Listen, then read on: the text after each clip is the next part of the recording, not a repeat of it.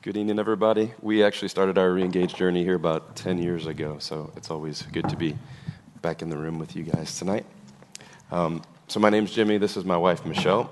We just celebrated 22 years of marriage last month. Thank you. 1 Thessalonians 2:8 says, "We loved you so much that we shared with you not only God's good news, but our very own lives too."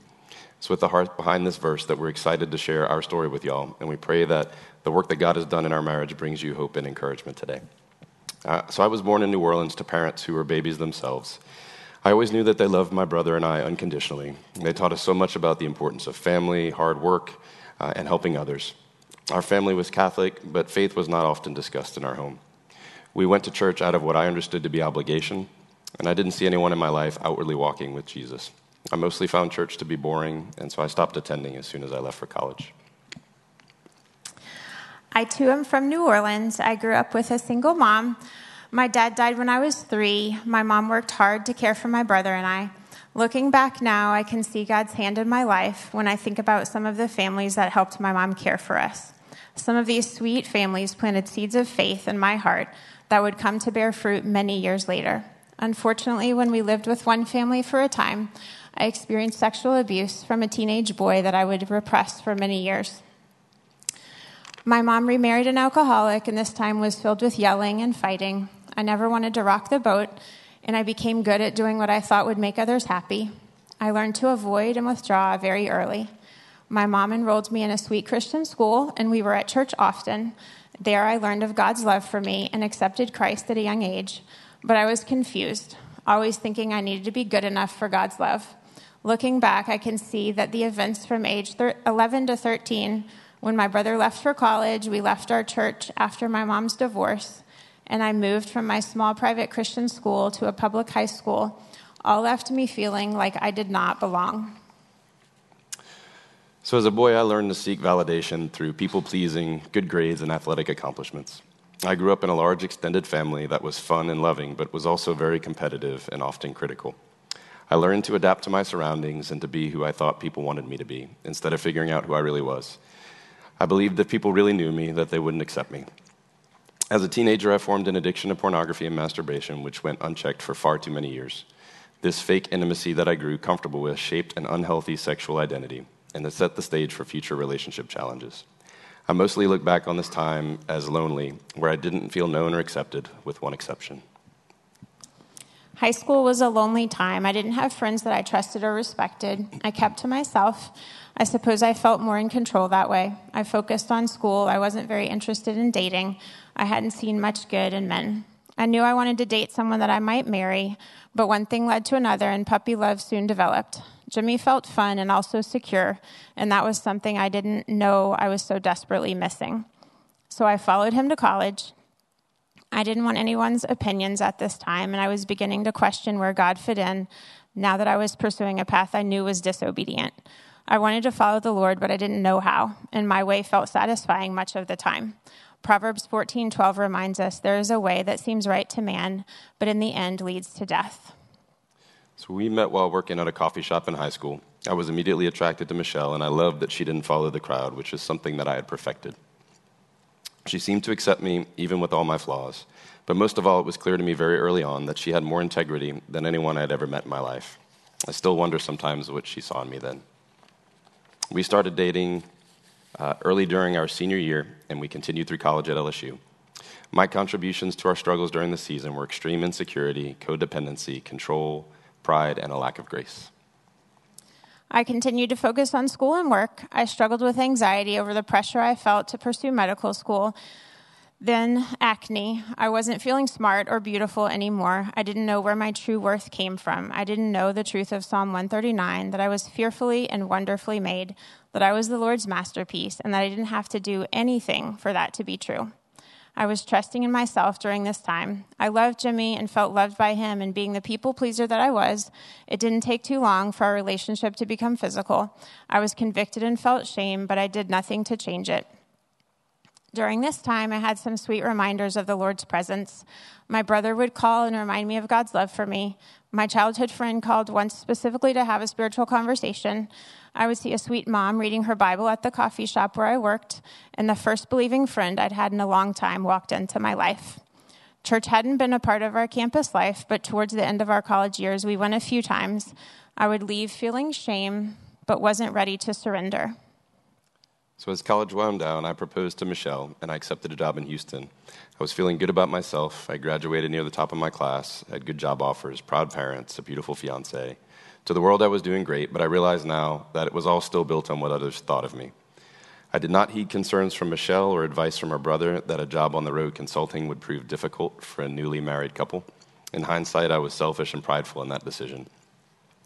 Proverbs 16:18 says, "Pride goes before destruction and a haughty spirit before a fall."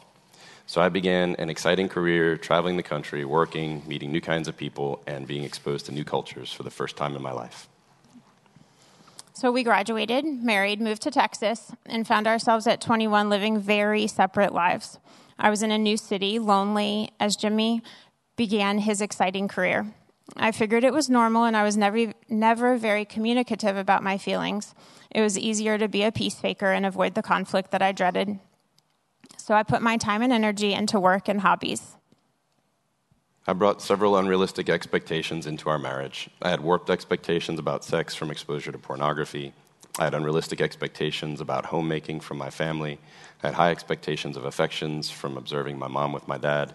My poor sweet wife did not stand a chance. While on the road for work, we began to communicate less and less during the week. My deep longings for affection and attention were not being met, and my coping through pornography intensified.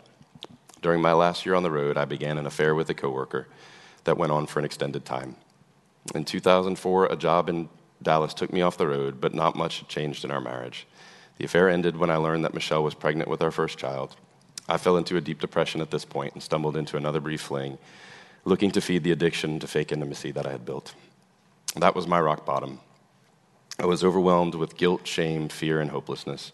I cried out to God, "Why is this happening?" And for the first time in my life, I felt completely broken and worthless.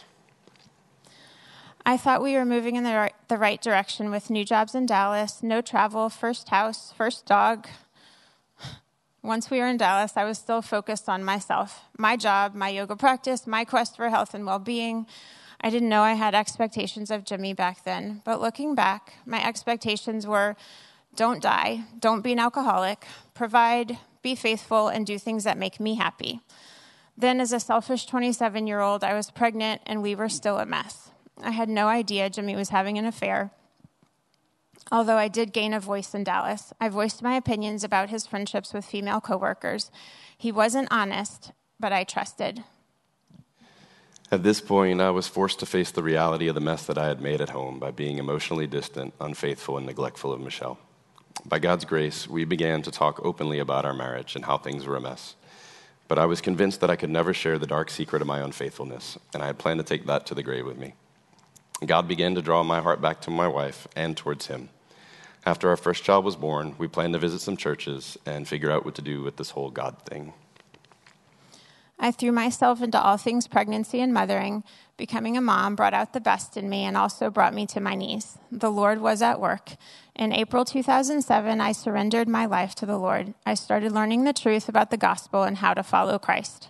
Ephesians 2:8-9 tells us, "For it is by grace that you have been saved through faith, and this is not from yourselves. It is the gift of God, not by works, so that no one can boast." I realized I didn't have to be good enough to accept God's gift. It was through some sweet friends that we found a community of loving and accepting Christ followers in Frisco who pointed us to truth and showed us what it means to live out a relationship with Jesus. I began to feel God's loving grace wash over me as I took small steps towards him. That hole in my heart that I could never fill started filling up. In Easter 2007, I decided to let go of the wheel, trust God, and commit my life to Christ. 2 Corinthians 5:17 says, "Therefore, if anyone is in Christ, he is a new creation. The old has passed away. Behold, the new has come." This began a gradual process for me of trusting God with more and more of my life. I began to see other godly men loving and leading their families. I began to study God's word and gain clarity on my calling as a husband and father. I prayed for meaningful friendships that were sorely lacking in my life, which I would come to call community. But I still could not bring myself to share my deep, dark secret of unfaithfulness. I believed that God had forgiven my sin, but I didn't trust that he could heal the wounds it would cause. We moved to Richardson in 2008 and began attending Watermark. This became a transformational place for our family. After life became busier with 2 more kids, who are much bigger than this now, the Lord started showing me through some Bible studies and small group conversations that my priorities of kids and husband were flip-flopped. I'd heard about Reengage and thought it could be good for us. I knew I had lots of room for growth, but I didn't quite know what God had in store. So within this body of believers, I've been equipped and discipled through ministry and community in ways I never imagined were possible. We attended a marriage conference that gave us some foundational tools to help us start prioritizing our marriage for the first time, and we discussed checking out Reengage.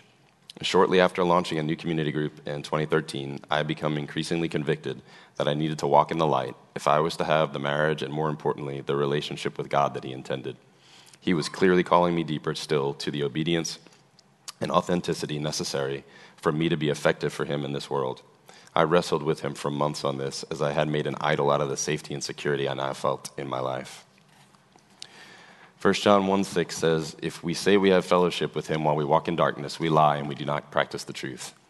And then in verse 9, he says, but if we confess our sins, He is faithful and just to forgive us our sins and to cleanse us of all unrighteousness. I started to realize that God had given me everything I needed to confess. I just had to choose to trust Him, that He would carry Michelle through the pain, and that He had me no matter what consequences would come.